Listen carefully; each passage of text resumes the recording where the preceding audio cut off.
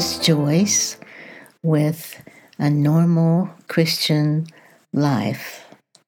It's early, 5:11 a.m., but I'm behind schedule. Today is October 14th, 2022. If you want to find me on my blog, it is Have Faith.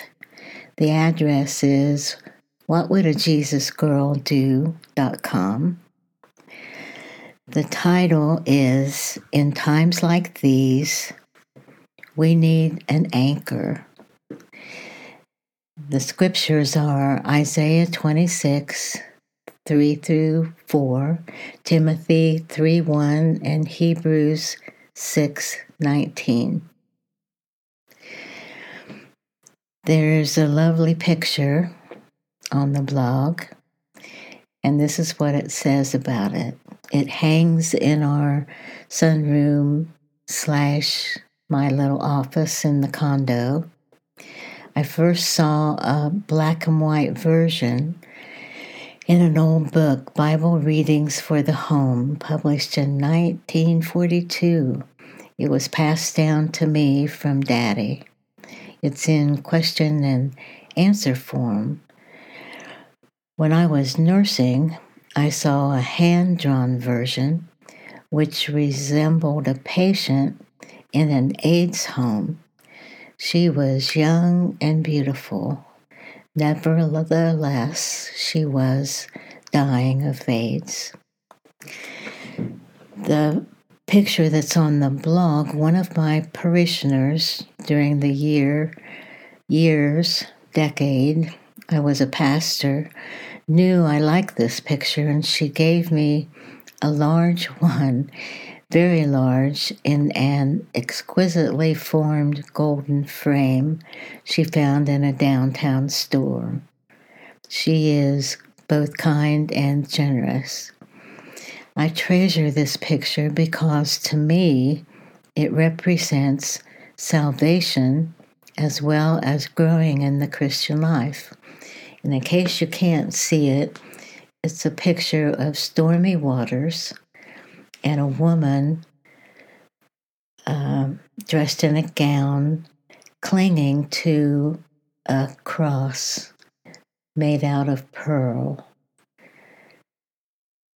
It means that we cannot live the Christian life by ourselves. We have to cling to Christ, and the Holy Spirit will help us. And back to what I said, trusting what Jesus did for us, dying for us, paying for our sins, is the only way to heaven as per Scripture. Our Heavenly Father decides what pleases Him, and that was the pure lifeblood of Christ. When we are saved, the Holy Spirit lives within us, and He is our hope and stay. And it is only with His help that we can live the holy life that God wants for us. Now I can't tell who the people are, but I can see that there are a good many that listen from China and Singapore, so I want to welcome you. But I want to say this about the U.S. and our beloved country, the United States of America. I believe all of us want to remain independent. It's ingrained in us since our childhood. We want our own way. Shouldn't we want our own way? Maybe you're thinking, but I think up ideas to get my own way. I work hard to get my own way. I plan ahead to get my own way. And yes, Frank Sinatra's song, I Did It My Way, pretty much is one of the most popular American dreams. But to answer my own question, shouldn't we want our own way? No. The answer is no. we should want God's way. Isaiah 53:6 says this, "All of us like sheep have gone astray. Each of us has turned to his or her own way. But the Lord has caused the sin of all of us to fall on him, to fall on Jesus." And that, my friends, is why the gospel is called the good news.